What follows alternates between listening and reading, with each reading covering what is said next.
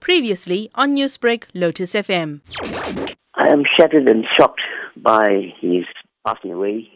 Farouk, toward the end of his life, wasn't very well, but throughout his career, he served his profession with honor and dignity.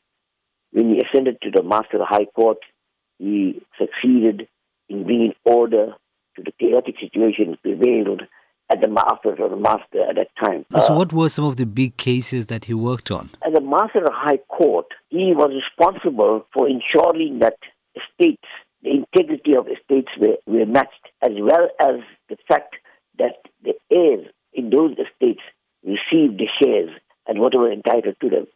The most important aspect is Master High Court is the upper guardian of minors, and in that regard, he served his profession. He served the rights of children with honor and dignity, especially in our constitution dispensation. How would you describe his contribution to the South Africa that we enjoy today?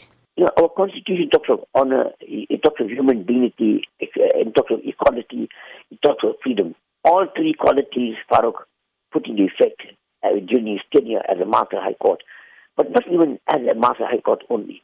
He also exceeded his duties as a lawyer, as a practitioner, as a humanist. And in that regard, he provided some sort of relief to the downtrodden and the poor of the earth.